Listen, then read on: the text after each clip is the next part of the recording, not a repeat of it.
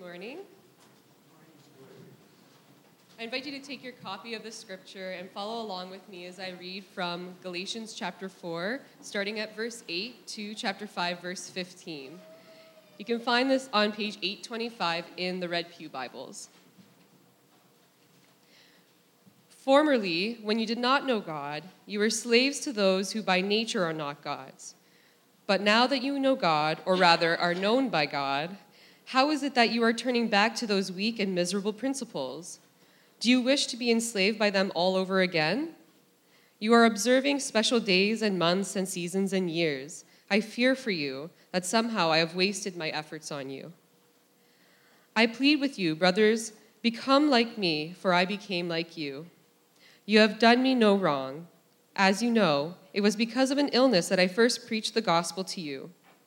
Even though my illness was a trial to you, you did not treat me with contempt or scorn. Instead, you welcomed me as if I were an angel of God, as if I were Christ Jesus himself. What has happened to all your joy? I can testify that, if you could have done so, you would have torn out your eyes and given them to me. Have I now become your enemy by telling you the truth? Those people are zealous to win you over, but for no good. What they want is to alienate you from us, so that you may be zealous for them. It is fine to be zealous, provided the purpose is good, and to be so always and not just when I am with you. My dear children, for whom I am again in the pains of childbirth until Christ is formed in you, how I wish I could be with you now and change my tone, because I am perplexed about you. Tell me, you who want to be under the law, are you not aware of what the law says? For it is written that Abraham had 2 sons, one by the slave woman and the other by the free woman.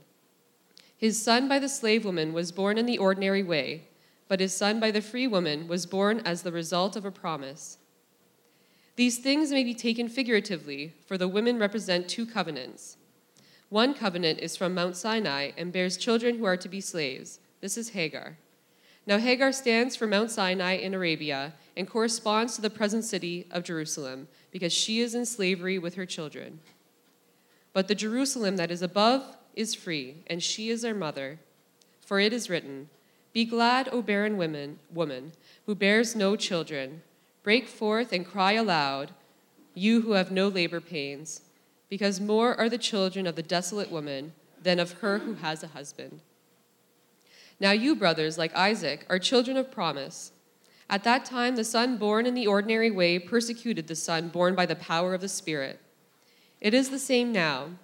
But what does the scripture say? Get rid of the slave woman and her son, for the slave woman's son will never share in the inheritance with the free woman's son. Therefore, brothers, we are not children of the slave woman, but of the free woman. It is for freedom that Christ has set us free. Stand firm then, and do not let yourself be burdened again by the yoke of slavery. Mark my words. I, Paul, tell you that if you let yourself be circumcised, Christ will be of no value to you at all. Again, I declare to every man who lets himself be circumcised that he is obligated to obey the whole law. You who are trying to be justified by law have been alienated from Christ. You have fallen away from grace. But by faith we eagerly await through the Spirit the righteousness for which we hope. For in Christ Jesus neither circumcision nor uncircumcision has any value. The only thing that counts is faith and expressing itself through love. You were running a good race. Who cut in on you and kept you from obeying the truth? That kind of persuasion does not come from the one who calls you. A little yeast works through the whole batch of dough. I am confident in the Lord that you will take no other view. The one who is throwing you into confusion will pay the penalty, whoever he may be. Brothers, if I am still preaching circumcision, why am I still being persecuted? In that case, the offense of the cross has been abolished. As for those agitators, I wish they could go the whole way and emasculate themselves. You, my brothers, were called to be free, but do not use your freedom to indulge sinful nature. Rather, serve one another in love. The entire law is summed up in a single command: love your neighbor as yourself. If you keep on biting and devouring each other, watch out, or you will be destroyed by each other. This is the word of God.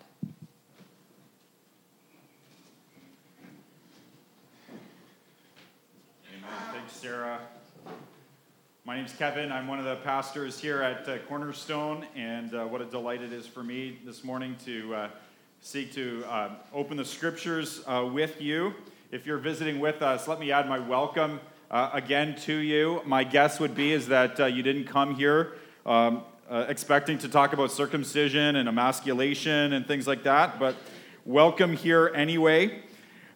This passage is the next passage in the book of Galatians that we as a church family have been walking through since Easter this spring, and we've kind of lumped this large, long section together because it's a section all about freedom.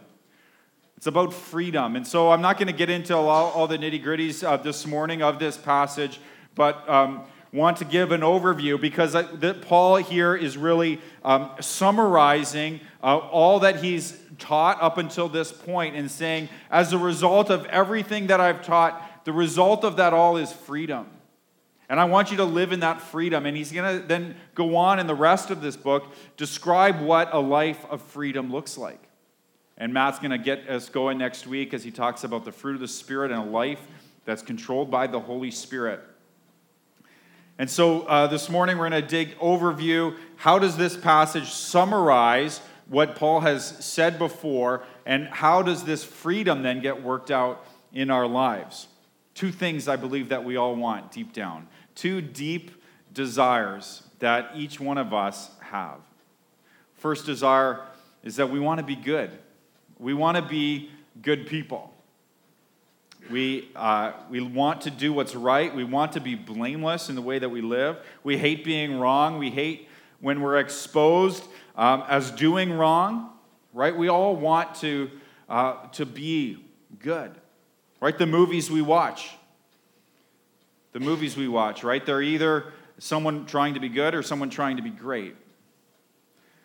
But when we watch the transformation movies, right? The stories of someone being transformed into someone who's good.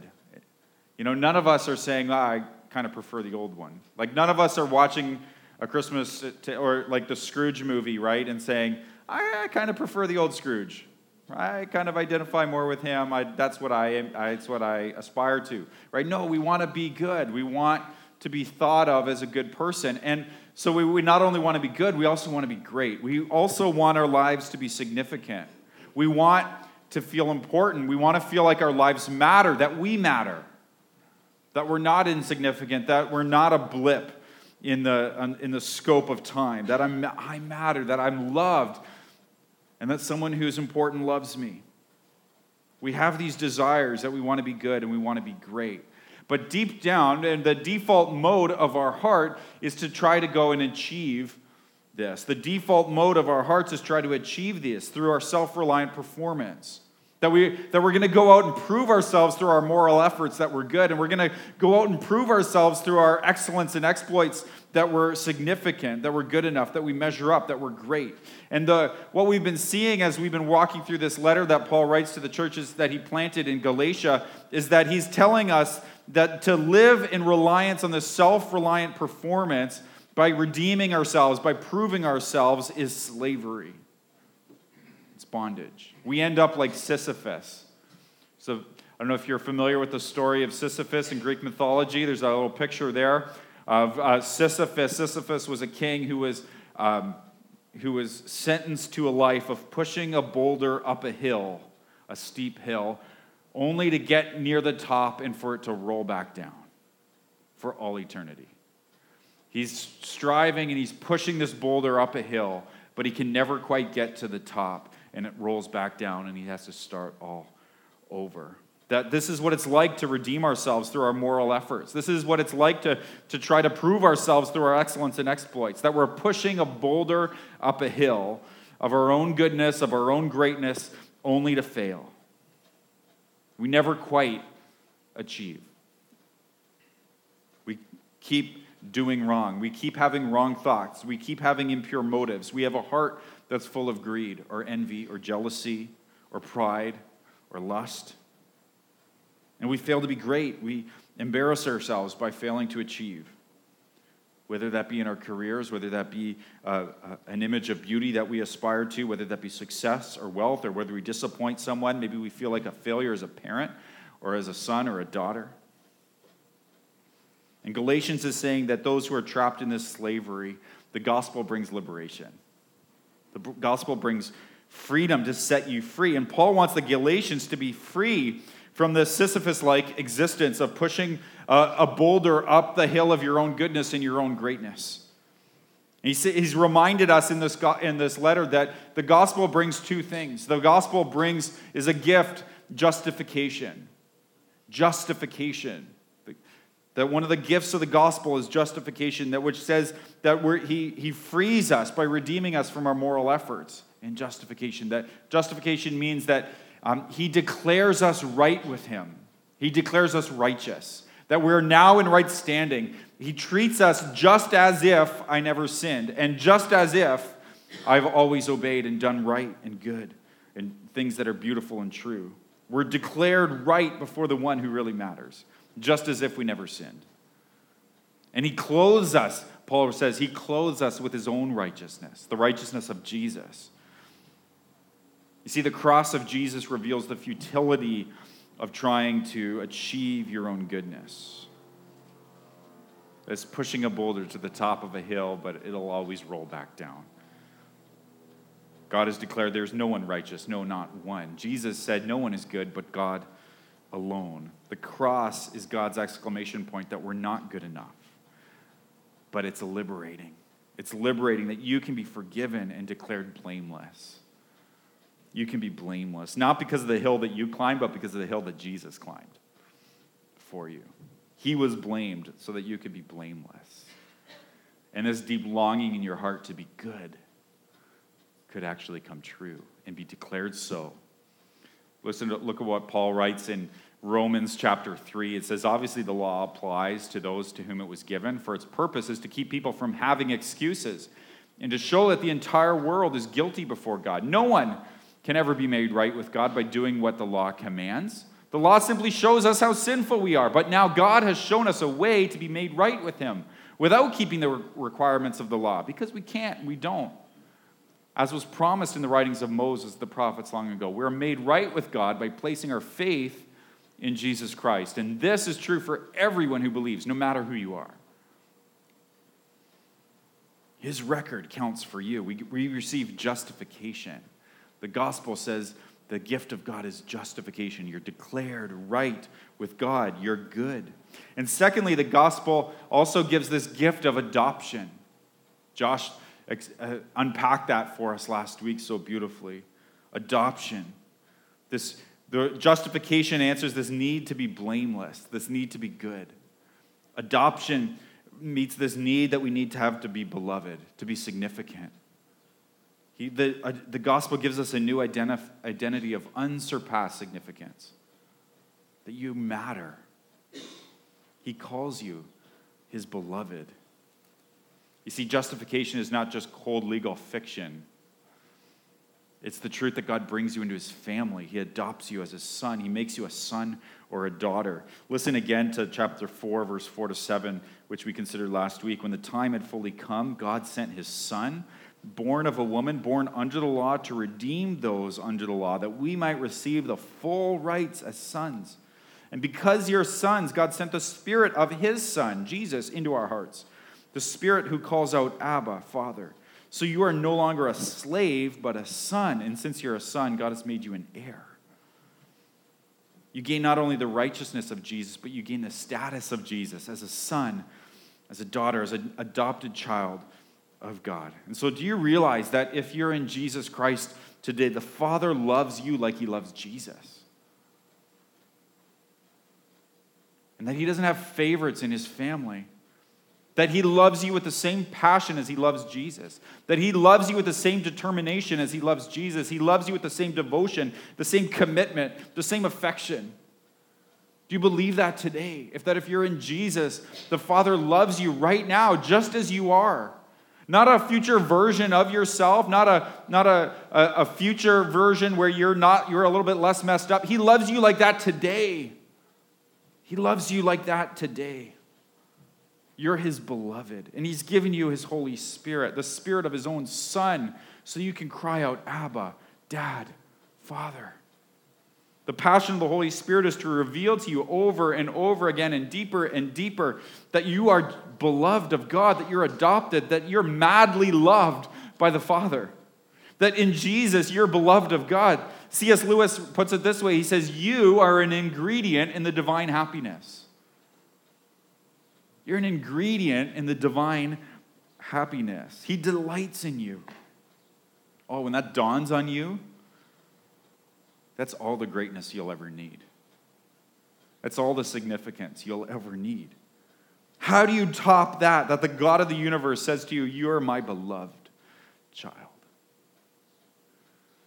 Oh, well, I got a promotion at work. Like, how does that even compare? How does it compare?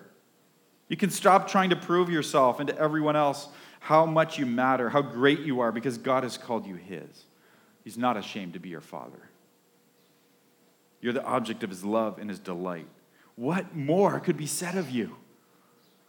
What more significance could you desire? Could that be driven into our hearts? When the opinion of the one who matters most to you, then you're free. Then you're free. When the opinion of the one who matters the most to you, that sets you free. You can live your life in the court of human opinion, but there's a court that trumps all other lower courts. And then when the verdict of that court rings in your heart that you're blameless and beloved, that you're good and you're great, those lower courts lose their power. Over the long weekend, we watched a movie with our kids. It's an older one, Cool Runnings. You remember that? The story of the Jamaican bobsled team, right? They about a year before the Calgary Olympics in 1988, these Jamaicans decided that because they fell in a race in the 100-meter sprints and they didn't qualify for the Summer Olympics, they said, well, we're fast, so let's do the bobsled instead. And in that movie, John Candy plays the coach, right? John Candy is a disgraced former bobsled champion. He's won 2 gold medals, but back 25 years earlier, he'd been caught cheating, that he had put extra weights in the sled, and so he was caught cheating. And one of the climactic moments of Cool Runnings, the main character, the leader of the bobsled team, asks John Candy. He says, why did you do it? Why did you quit? Why did you cheat? And John Candy says, I made winning my whole life. And when you make winning your whole life, you have to keep on winning. And the athlete says to him, he says, but you had it all. You had 2 gold medals. You had it all. And John Candy says, if you're not enough without a gold medal, you'll never be enough with it. And the athlete desperately looks into his eyes and he says, how will I know if I'm enough? How will I know if I'm enough? And the rest of the story is a playing out of how can I know if I'm enough? How do you know if you're enough? How do you know if your life matters? How do you know if you're significant? For some of us in this room, most of our days are behind us. And you're looking back on most of your days. Towards the end of your life, the great temptation of your life is to look back and live enslaved to an achievement idol and lament all of the things you didn't accomplish. And you let that become the defining verdict over your life. All of the things that you failed at, all of the things that you didn't accomplish, all of the things that didn't go the way that you wanted them to go. Others of us in this room think that we have most of our days ahead of us. And we can live enslaved to an achievement idol because you have the burden of achieving something great. You've got to live up to your father's reputation. I've got to build a new company. I've got to make it in this world. I've got to make a name for myself. God puts desires, yes, in our hearts to achieve some things, but not to live under the burden of them as a crushing identity for us. You see, we can be free from enslavement to achievement idol only when the opinion of the one who matters most to us. That in Jesus you're blameless. In Jesus you're beloved. You're beloved. And all this freedom is ours, Galatians has been telling us, is by faith, apart from what we earn, apart from what we achieve. Remember the context. This church and the churches in Galatia, these believers have been infiltrated by false teachers who were saying that they needed to become functionally Jewish. That, yes, faith in Jesus is important, but it's not enough. That Jesus hasn't accomplished everything to make you right with God. You also need to follow the law. You also need to become functionally Jewish. You need to obey the dietary laws. You need to be circumcised. That Jesus Jesus isn't quite enough. You need Jesus plus something. And Paul's saying, no, it's Jesus plus nothing. If you add anything to Jesus, you rob him of his glory and of his power. Don't waste your life, Paul says, pushing a boulder of your own goodness and greatness up a hill, only to watch it roll down again. Paul's saying Jesus secures justification for us. Jesus secures adoption for us.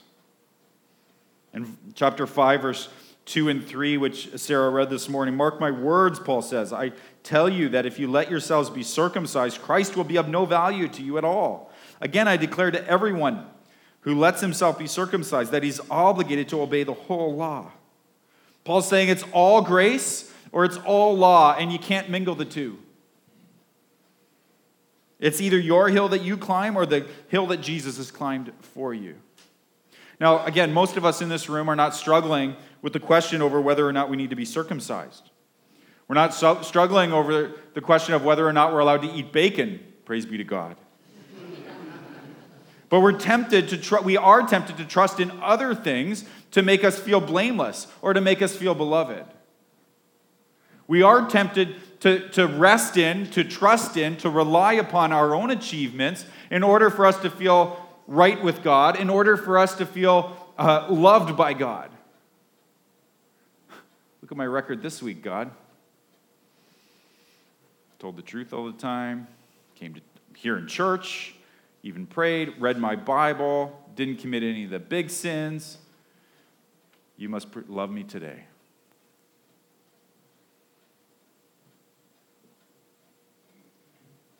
Or, well, I don't feel like I can pray. I really messed up this week. I didn't read my Bible at all this week. I've skipped church 4 times in the last 6 weeks. How does God feel about me? Do I have confidence to come before him?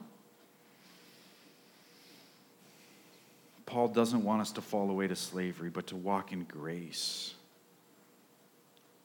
Walk in grace. And he's got a play on words in this text. It's actually quite funny. He says, if you trust in it, you're severed from Christ. If you trust in circumcision, you're severed from Christ. What's really getting cut off is your relationship with Jesus. He says, and I wish those who are troubling you, I wish those who are laying these burdens on you would just go the whole way and cut it all off.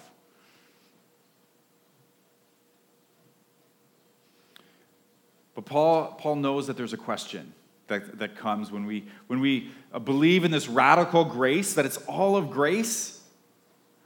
There's always a question that follows right behind it. What kind of life will this faith in Jesus produce? What does a justified, adopted life look like? I want us to see 2 things that Paul points out. What does this life look like? The first thing, chapter 5, verse 5. By faith, we eagerly await through the Spirit the righteousness for which we hope. Paul's saying the life that faith in Jesus alone and grace alone through Christ alone produces is a faith that waits with hope. A faith that waits with hope. We're eagerly waiting for the hope of righteousness. We're hoping for righteousness. But you say, well, didn't Paul say that we've already been given the gift of righteousness? That in justification we're declared righteous before God fully, completely? That we have this blameless standing? Yes. Justification means that we're declared right. We're fully righteous. We're declared right before God. And yet, as we've seen, we're not fully practicing righteousness yet. The day is coming where we will be saved from the presence of sin in our lives and the power of sin in our lives. But that's not this day. There is coming a day when we will be glorified. We will be made like Jesus, but that is not this day.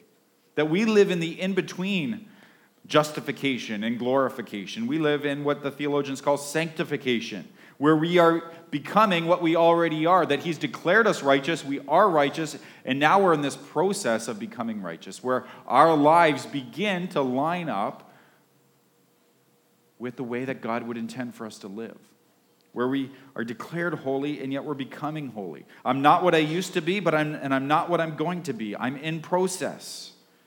I'm becoming what I already am. I'm in process.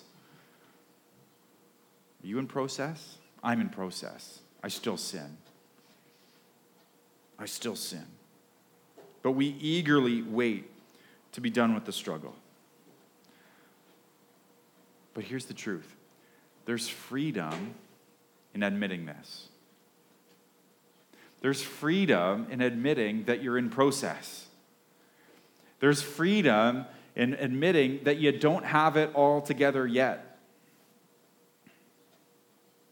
I'm in process. And I think there's some people in the room who have a hard time admitting this. You feel like you have to put on the facade of being a perfect parent, of being a perfect Christian, of being a perfect friend. And so we spend an inordinate amount of time on image management, of reputation management. We can't handle being wrong, so we make excuses. We can't handle failing, so we shift blame. And it's all to establish our own righteousness. It's reputation management. I can't admit the real issues that I have, that I can't admit that I need the grace and the power of Jesus to free me from my sin in the practice of my sin. And I need the family of God to come alongside me and help. Now, sure, yeah, all of us in this room will in generalities say, yeah, I'm still a sinner. But who do you confess the specifics of your sin to? Who do you confess the specifics of your sin? Are you free to admit the specifics? And not just say, hey, I sin, but to say, I'm proud. I am greedy. I'm full of lust. The only way to kill slavery of reputation management is to go to the cross. Milton Vincent, look at this quote. Milton Vincent, in this great little book called The Gospel Primer, says, "The cross exposes me before the eyes of other people, informing them of the depth of my depravity. If I wanted others to think highly of me, I would conceal the fact that a shameful slaughter of the perfect Son of God was required that I might be saved. But when I stand at the foot of the cross and am seen by others under the light of that cross, I am left uncomfortably exposed before their eyes. Indeed, the most humiliating gossip that could ever be whispered about me is blared from Golgotha's hill, which is the place where Jesus died. And my self-righteous reputation is left in ruins in the wake of its revelations. With the worst facts about me thus exposed to the view of others, I find myself feeling that I truly have nothing left to hide." The cross has outed us all. And so we can stop pretending that we can stop pretending that we have it together. The worst things that could ever be said about you were said at the cross. Milton Vincent continues. He says, the more exposed I see that I am by the cross, the more I find myself opening up to others about ongoing issues of sin in my life. Why would anyone be shocked to hear my struggles with past and present sin, when the cross has already told that I'm a desperately sinful person? And the more open I am in confessing my sins to fellow Christians, the more I enjoy the healing of the Lord in response to their grace-filled counsel and prayers. You won't overcome your sins till you get them in the open with trusted friends. And say, I need to out myself because the cross has already outed me. I don't have it together, and I need your help in this battle. I know, see, Paul's saying we're all in between. We're eagerly waiting in hope for righteousness. We're waiting to be made right in our practice. We're waiting to be saved from the presence of sin in our lives. But we're not there yet. We're being saved. We will be saved when you really get the gospel. When you sin, you won't run from God, you'll run to him. When you sin, you won't hide from others, you'll invite them in and say, would you do war with me? Would you pray with me? And so we have this hope. We have this hope that he will change us. And we know that this process is a community project, so we can stop pretending. Second thing, this life looks like faith that not only that waits with hope, but faith that works with love. You see, the fear of the false teachers was, well, if we just preach grace, then people are going to start sinning like crazy. If you preach grace only, they're going to just live lives of debauchery. We need the law to keep them in line. You see, Paul's saying, no, faith in Jesus reveals itself through our works. We receive the Holy Spirit, who then works in our lives. He continues, verse 6, for in Christ Jesus, neither circumcision nor uncircumcision has any value. The only thing that counts is faith, expressing itself through love. So the mark of spiritual maturity, is how much you donate to the church. The mark of spiritual maturity is how much time you spend in prayer. The mark of spiritual maturity is how often you attend. No, the mark of spiritual maturity is love. Love.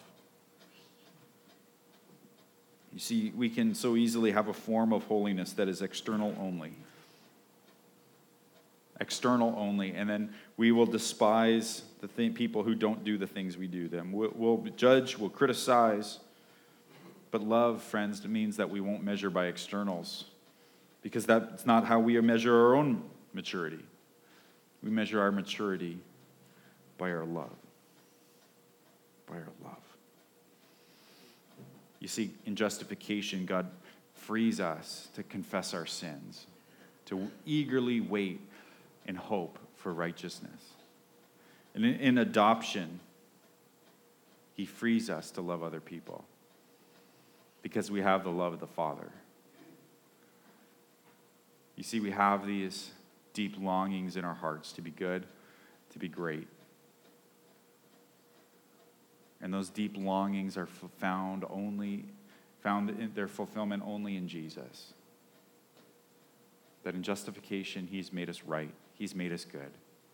He's declared us so and is making us so. And in adoption, he says we're not only blameless, you're not only justified, you're also beloved. You're also the beloved of God. And so, friends, you're going to live in one of two ways. You're going to live either with identity achieved or identity received. And identity achieved, you need to prove yourself. And you'll demand from others. You'll have crushing expectations on yourself and on other people. And you'll live in slavery. See, because if your identity is achieved by what you've done through your moral performance, your moral efforts, or your excellence and exploits, you're going to live in slavery to fear that you'll fail, that the boulder is going to fall down the hill. Because if it rests in your performance, it's very tenuous at best. But identity received, receiving the declaration of justified, of innocent, of righteous, of holy, of pure. Receiving the adoption as sons and daughters of the King.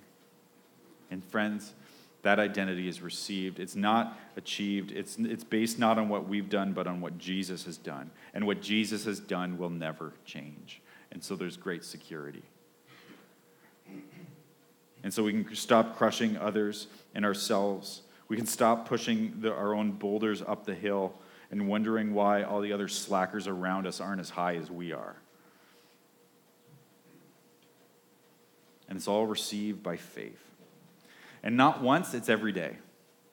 To wake up and say, this is who I am in Jesus. I am blameless in Jesus. I'm beloved by the Father in Jesus. Would you pray with me? Father in heaven, would you set us free by good news today? That we can be free from pretending that we're good, free from trying to prove ourselves that we're great, But Lord, we can simply receive your word over us, that we're blameless and beloved in Christ. So it would set us free, free to live with joy, free to serve and love one another. That we'd stop biting each other's heads off because their boulder isn't as high as ours. But help us to live in faith that Jesus has climbed the hill for us, so that we would be free to love you and love one another. For I pray in the name of Jesus our Lord. Amen. This is our connection time. You have an opportunity to encourage